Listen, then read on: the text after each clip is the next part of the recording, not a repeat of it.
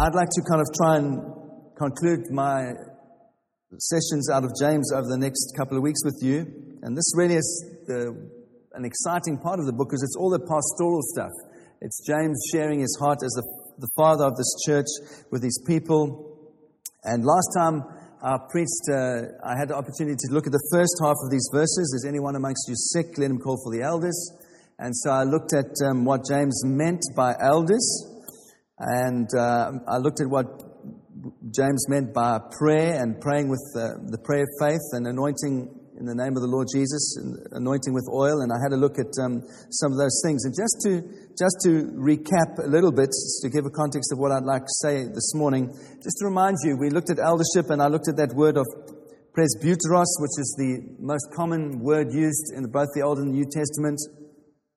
It's used 180 times in the Bible to describe this thing of an elder and what that means. And so I said to you, the most common way that it's used in the Old Testament is simply to describe people that are older in the church, people with gray hair, and those are people called elders. And that in the Hebrew tradition, that's largely what it meant, people of respect in the community, people that others would look up to and say, we can see you're a person of wisdom, and in that sense, an elder.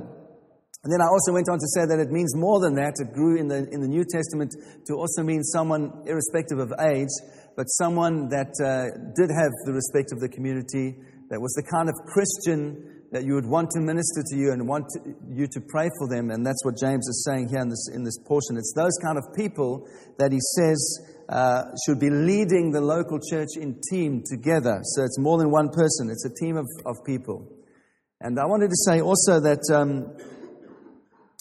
Paul later in Acts 20 talks very specifically about appointing elders in the local church. And so James hadn't yet done that in the way that Paul had done it. So I kind of feel like this is an exciting scripture for all of us, because it means what it means for ministry in the local church, that local church ministry, praying for the sick and praying for healing, is not the sole responsibility of full-time elders or people that are appointed elders. It's the responsibility of every believer, and it's the responsibility of mature believers to pray for others that are sick. And that should excite us, that should liberate us and encourage us, because that's what God wants to do. He wants all of us. We are all priests. We are all ministers. And I did neglect to say something last time that I do want to say this time. I talked about eldership as a male function and said that the Bible does teach that. And so I want to try and just, in a hopefully a balanced way, bring some perspective, because obviously in our day and age, when you say something like that, you can be accused of sexism, you can be accused of a whole lot of things.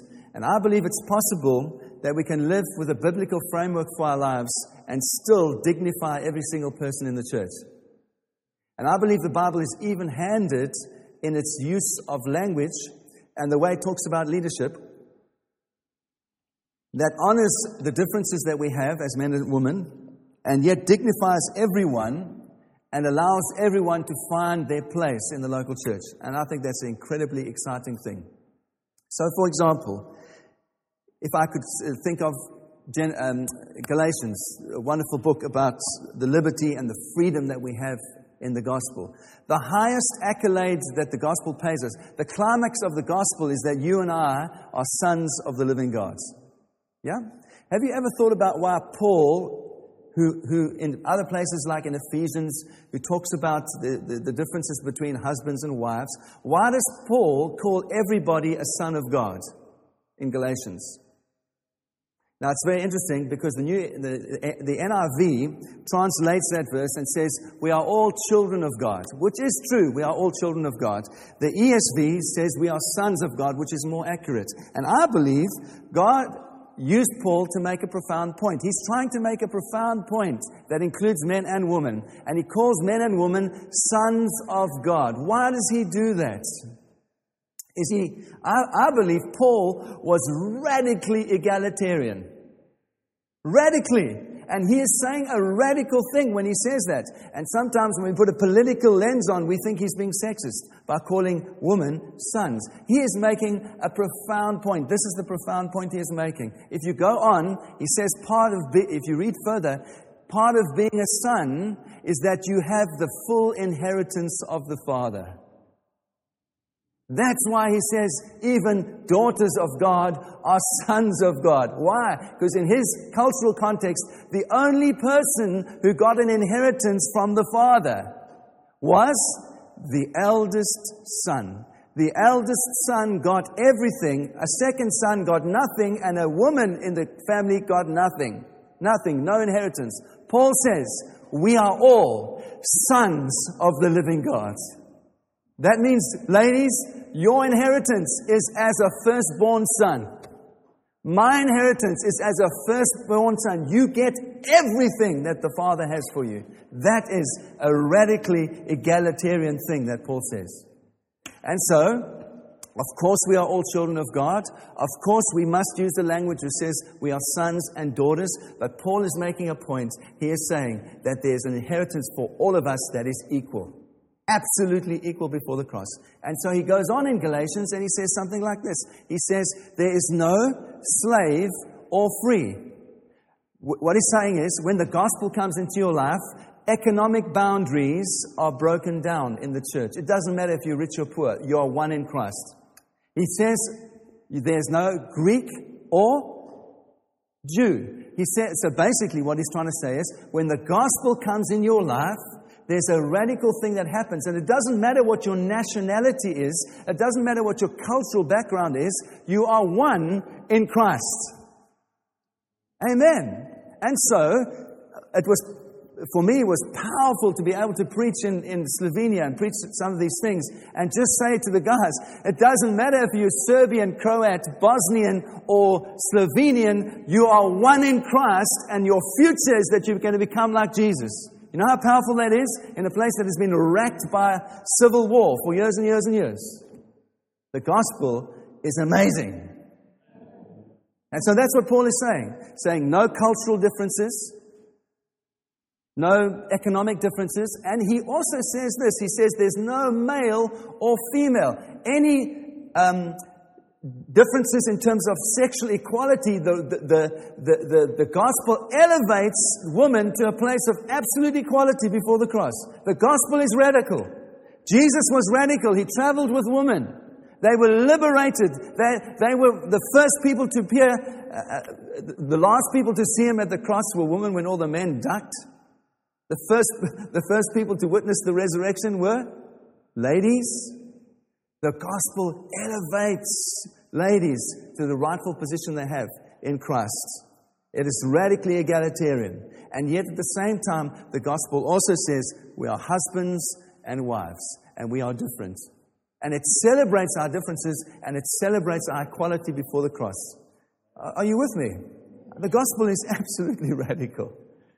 I've heard people say Paul was a chauvinist. I think Paul was the most radically egalitarian person. He understood the gospel profoundly. He understood what the gospel does. He understood how the gospel breaks down every single boundary. And that's why he's able to say there's neither male nor female. There's no Greek, there's no Jew. There's no rich, there's no poor. We are one in Christ. It's an amazing thing. And so I say all of that to say that we hold that elders are male, and the way that eldership functions is a team of elders in a local church, and it functions like a father and mother would function in a church. A father, it is possible to lead a church with the heart of fathers that want the best for every single person in the church, whether they are male, female, rich, poor, English, Welsh, South African, Brazilian. You want the best for them. As a father wants the best for his children. That's what good leadership should do. Are you with me? And so we've always said we don't mind where people come from. We don't mind what people's background is. Whether you feel like you've had a radical conversion or just an ordinary person growing up, whatever. I don't care what country you are from. We have one Father in heaven. We have one Lord, one Savior, one baptism, and we are becoming more and more like His Son. It's a radical thing, the church. And that's how we believe a local church should be governed, lovingly. And so I'm aware that sometimes people might say, well, I haven't had a very positive experience of people leading churches, and I've been dominated by men, and it makes me feel nervous. I understand that. I really do. But it doesn't mean that we shouldn't embrace what the Scripture says and live it out as best as we can. Yeah? And it's possible to do that, and at the same time for women to be ministers of the gospel in their own right, to preach and prophesy and lead worship and to do whatever God has called them to do. It's possible. That's the way it should be. Are you with me? Good. So, that was about eldership, and that's what I touched on last time, but I just wanted to bring that clarity this time. And then I also talked about the fact that when we pray for the sick, there's no healing power in the oil. Remember? I talked about that. There's no healing power in the oil. It's the prayer of faith that heals the person. And that's what I would like to just touch on this morning, the second half of those verses, the prayer of faith.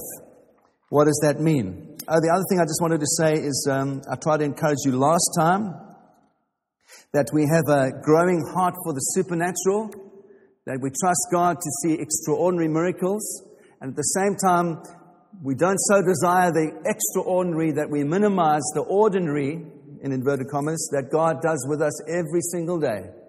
And I said to you, isn't it a privilege that we live in this time where we can, you and I are more healthy than anyone has been in the history of the planet? Why? Because of the extraordinary grace of God into our lives. That we live in the 21st century where we have such advances in medical technology and science, and we live healthy lives to a ripe old age simply because of the grace of God in our lives. And so I said to you last time, let's not minimize the everyday blessing of God and to have such a desire for the supernatural that we just say, well, the everyday blessing of God is kind of somehow second rate. It's not. It's both and, isn't it? We live with a passion to see the supernatural, and we thank God for every time we experience healing. Whether it's all healing comes from God. So whether we go to a doctor or God heals us in an extraordinary way, we rejoice every time we are healed. The first place we go is God, absolutely. And that's what I also tried to encourage you with last time. And so let's look then at this phrase this morning, the prayer of faith. What does it mean? Well, it's very interesting because this is one of the best known phrases out of the book of James. It's also a unique phrase. It doesn't occur anywhere else in the scripture. It's the only place that this phrase is used, the prayer of faith. So why does James use it? And why does he use it specifically here? And we saw last time that the first thing that James does try to establish is that it's our prayer, the prayer of faith, that brings healing to the sick person.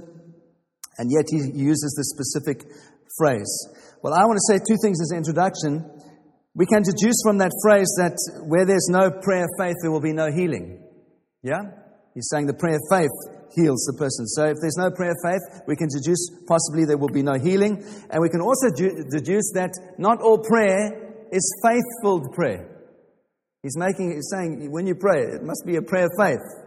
Yeah? So he's implying that you can pray without faith.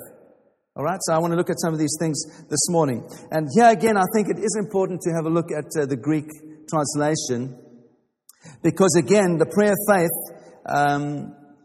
is translated prayer of faith in the ESV, the English Standard Version, and other versions. The New International Version and the Authorized Standard Version, they translated the prayer offered in faith. The prayer offered in faith heals the sick person. And I want to just say to you this morning, I feel like that dilutes what God is saying through this portion for a number of reasons, and I want to give them to you now. James has already shown us in this letter, in chapter 4, verse 3, that there are examples in our lives when we pray without faith, and we pray incorrectly. Why? Because he said, chapter 4, verse 3, you ask and you do not receive because you ask wrongly, and you spend this on your passions. In other words, your own selfish motivation. So someone might have thought, I did pray in faith, but my prayer wasn't answered. Well, James is saying sometimes we ask with the wrong motive. That's what he's saying. That's why our prayer is not answered. So it's possible to pray in a way that is not full of faith. Secondly, James 4:8, he says, draw near to God and he will draw near to you. And we do draw near to God when we pray. And that's a wonderful thing. And it is praying in faith in one sense, in the sense that we move away from the world, we move away from a backslidden kind of worldview, and we embrace God, and as we move away from the world, we move simultaneously towards God, and that is praying, and that is exercising faith, and that is true. It's good, but I don't think it's what James is saying specifically here. He's not saying that. And then we come to this portion in chapter 5 where he says, if anyone is suffering, let him pray. Remember, we looked at that a couple of weeks ago. And that word there, I told you, simply means when we're in trouble, we draw near to God. That's what he's saying in that context. When we're experiencing trouble, we draw near to God and we pour out our heart to God. But that also is not what James is saying here. All of those three things are true, but they're not what James is saying here. He uses a different word for prayer. He uses this word, E-U-C-H-E, euche, which is the Greek word, which means more than just drawing near to God. It means coming to God and presenting Him with a specific desire or request that you want answered. So he's not just saying we draw near to God as a backslidden person coming back to God. He's not just saying that we draw near to God in the sense of saying, pouring your heart out in worship and prayer. He's saying, no, this kind of prayer is where you come specifically to God and you ask for a specific thing, that you have an expectation, a desire for that thing to happen. And Paul uses this word in a number of ways. Also, in Acts 26, if you read that chapter, Paul is giving his testimony to King Agrippa. And King Agrippa says to him, are you trying to persuade me to be a Christian in such a short time? So Paul is kind of giving his testimony. And King Agrippa says, are you trying to get me saved in such a short time? And Paul answers, it's very interesting. He says, whether in a short time or long, I would to God, it's the same word, I request, in other words, I would ask God that not only you, but all that who hear me this day might become such as I am, might be saved. So Paul uses that word there, and he says, yeah, if you're saying, I would make a specific request and ask God that all of you get saved. Yes, absolutely, I want you to be like me. That's what he's saying. Okay? And he uses it again in Romans 9, verse 3. And he says, I could wish, and it's translated from the Greek there again, euche, that I myself were cut off from Christ for the sake of all my brothers, my kinsmen, according to the flesh. He's talking about his desire for all the Jewish people to come into the kingdom. And he's saying, I would wish that I would be cut off. I'd make that request to God, that specific request. I don't mind if that happens to me, if everyone else comes in to Christ. So he uses specifically. And so I say that to point you to the fact that James is saying something really specific about how we want to pray for the sick. He's saying we need to make our specific desire known. We come with a specific request to God and say, God, we want that thing specifically to be done.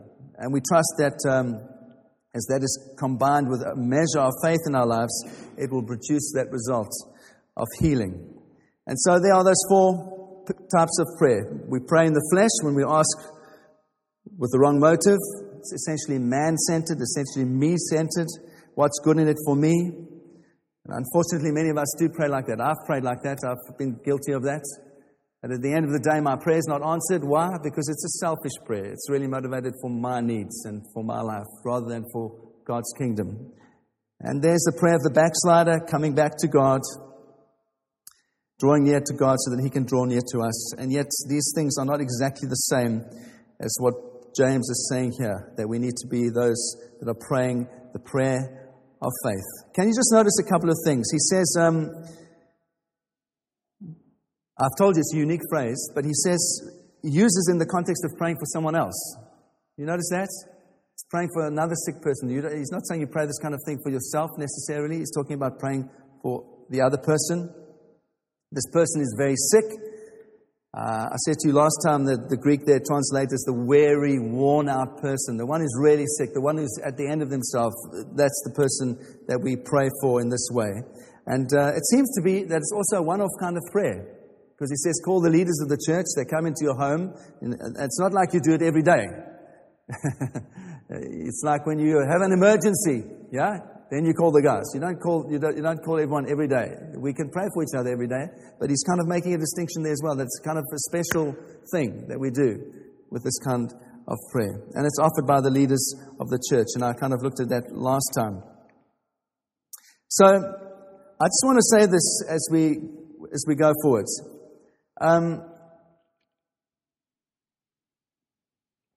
I believe that there's a key here for us. God wants us to pray like this. He wants us to pray in team like this because it's an antidote in our lives to pride. It's an antidote to pride. He talks about a plural thing, a team thing of people praying for those that are sick. And it reminds me of Jesus speaking in Matthew 18:20. And what does Jesus say? He says, where 2 or 3 are gathered in my name, there I am, and whatever you ask will be answered. Yeah, that's what he says in Matthew. James says it again here in a different kind of way. I said to you last time, and I want to stress it again. I believe God says we should pray like this because He doesn't want any of us to take the credit. Basically. The church can be a place full of spiritual superstars. I know I've been in churches, big churches, where that's happened. I've been part of a ministry team where that's happened, where someone has come and said, I don't want you to pray for me. I want that guy to pray for me because he's the anointed guy. When he prays for people, they get healed. I don't want you to pray for me. You just like, not good enough. Now, it is true. 1 Corinthians tells us there are special gifts given to people that when they pray for people, something extraordinary happens. But I believe why James stresses it here is he's saying, no, it's a thing for the whole church.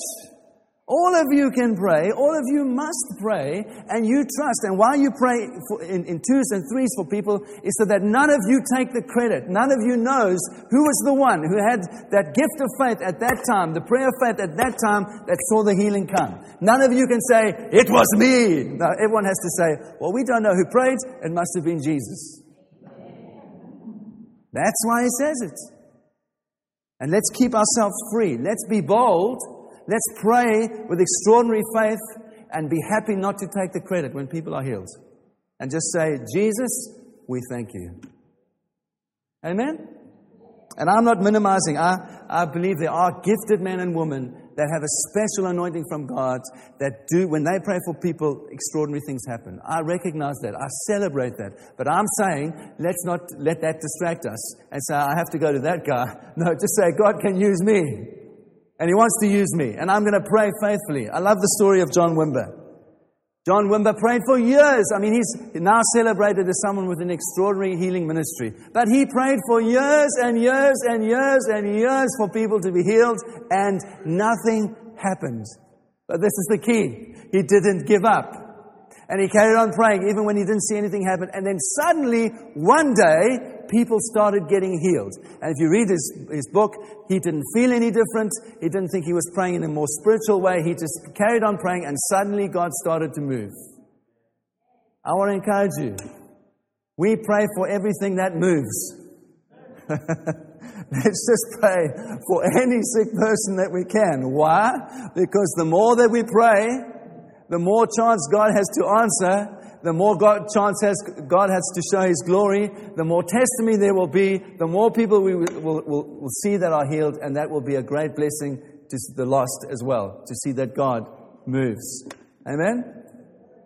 So I want to, at the end of this message, I hope you will want to pray for everything that moves. Yes. All right. So, I believe the prayer of faith is simply this. It's when our desire, our wish, if you like, is joined with perfect faith, and it's the perfect faith of Christ. When that happens, in those moments, we have a flash of eternal glory into our lives. There's a flash of glory. Every time we see someone healed, it's what is perfect in the future breaks into our present right now. We see something else. God gives us a glimpse of the perfection that is to come. Yes? One day there will be no more pain. There will be no more sickness. And we see a flash of eternal glory into our lives when we see someone healed right here, right now. It's how it is going to be in the future. The perfection of the future breaks into our lives right now. That's what healing is. And so I want to talk about faith then, because this is often where people overstress this, and it can be a really, really harsh thing in the church. And I tried to say that to you last time. Let us never get into the position of saying that people don't have enough faith. Or if you had more faith, you would have seen healing. We do have to believe. Here's the key. there's only one person who's ever had perfect faith in every way. And it's not you, and it's not me. There's only one person who's ever had perfect faith. There's only one person who has had all of his prayers answered perfectly. His name is Jesus.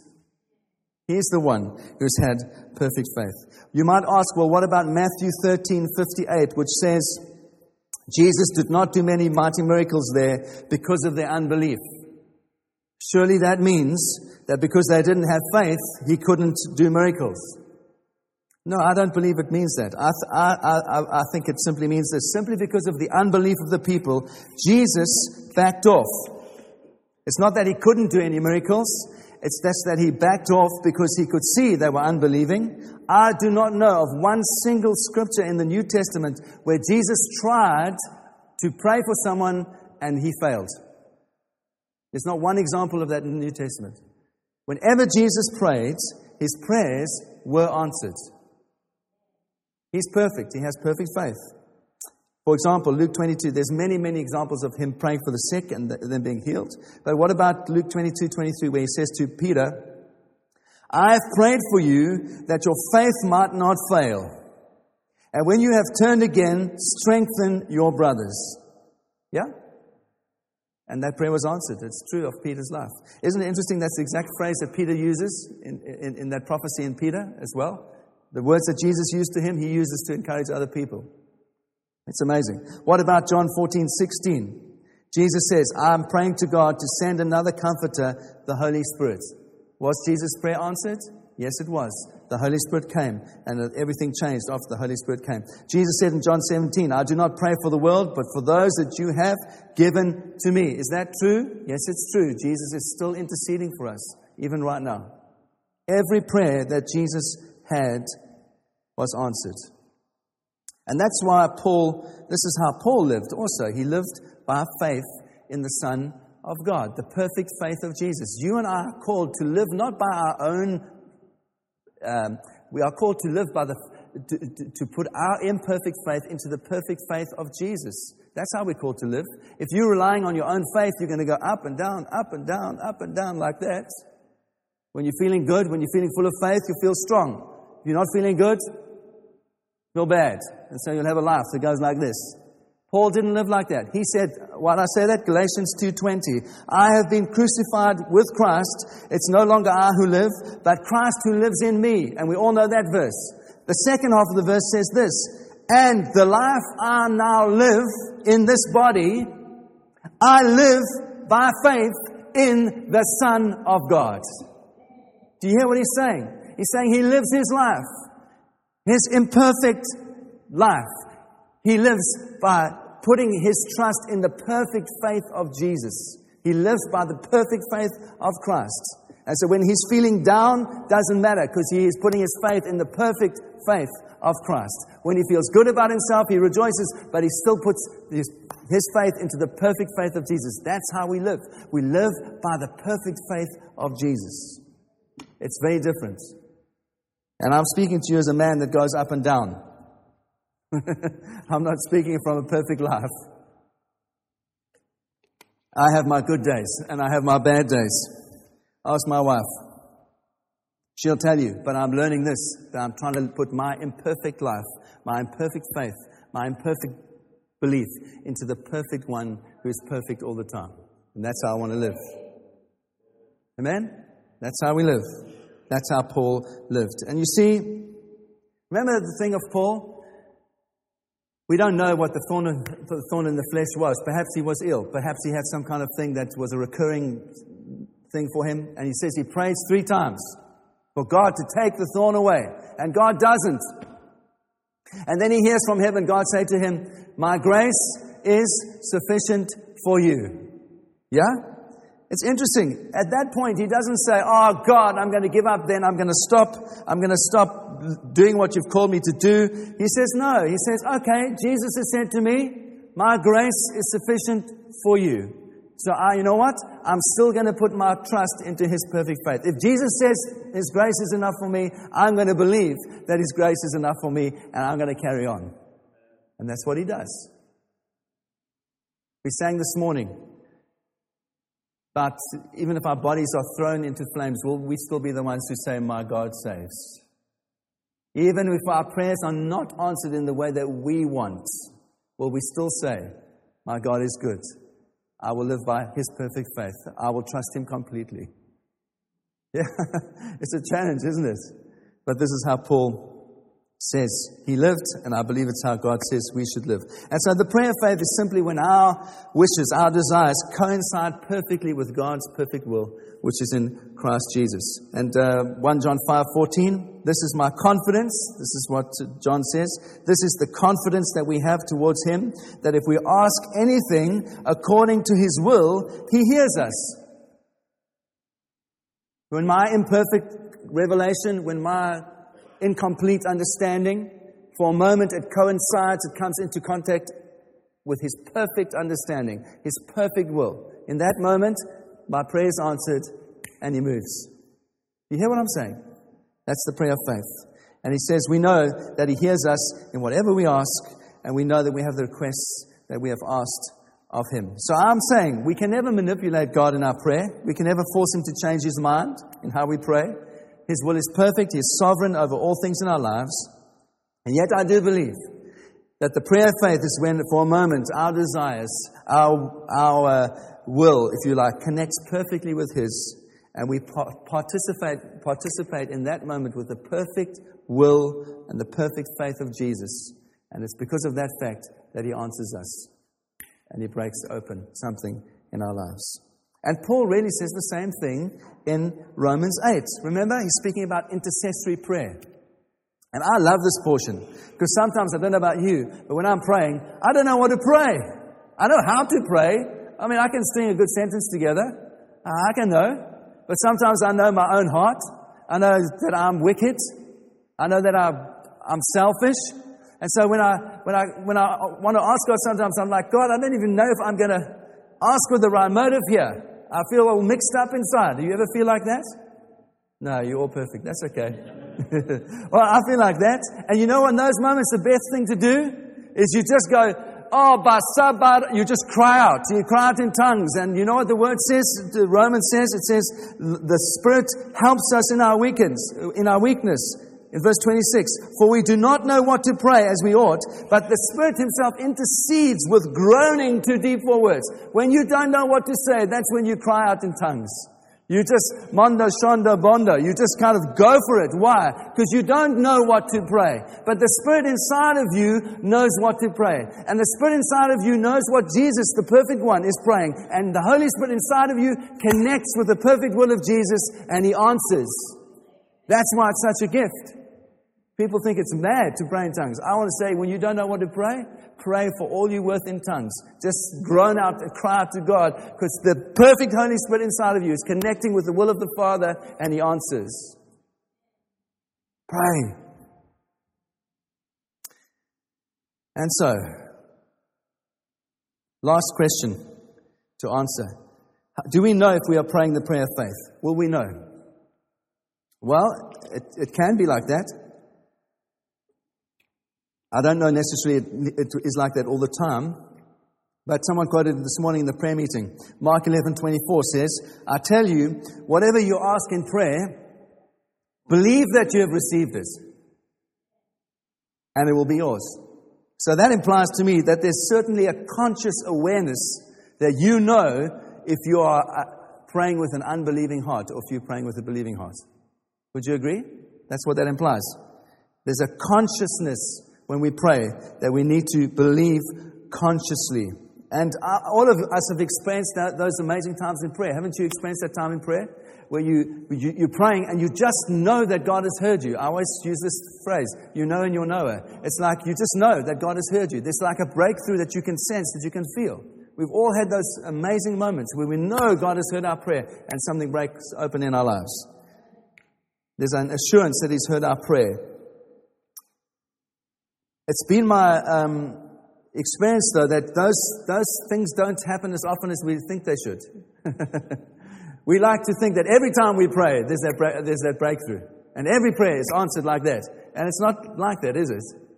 Sometimes we pray and we don't God doesn't answer in the way that we think, or it doesn't happen. And some other times there are those amazing moments where there's that breakthrough, and we know that it's done and it's happened, and the breakthrough comes. So what I'm trying to do is try to encourage you in this way, that we have a growing expectation, a growing yearning, a growing passion to see the supernatural, and at the same time we live with a sane head, that we don't get presumptuous. And we don't presume that every time we pray, God is just automatically going to do our bidding. Because then you get into this mad thing of people walking around the church saying they are healed, but they are still obviously very sick.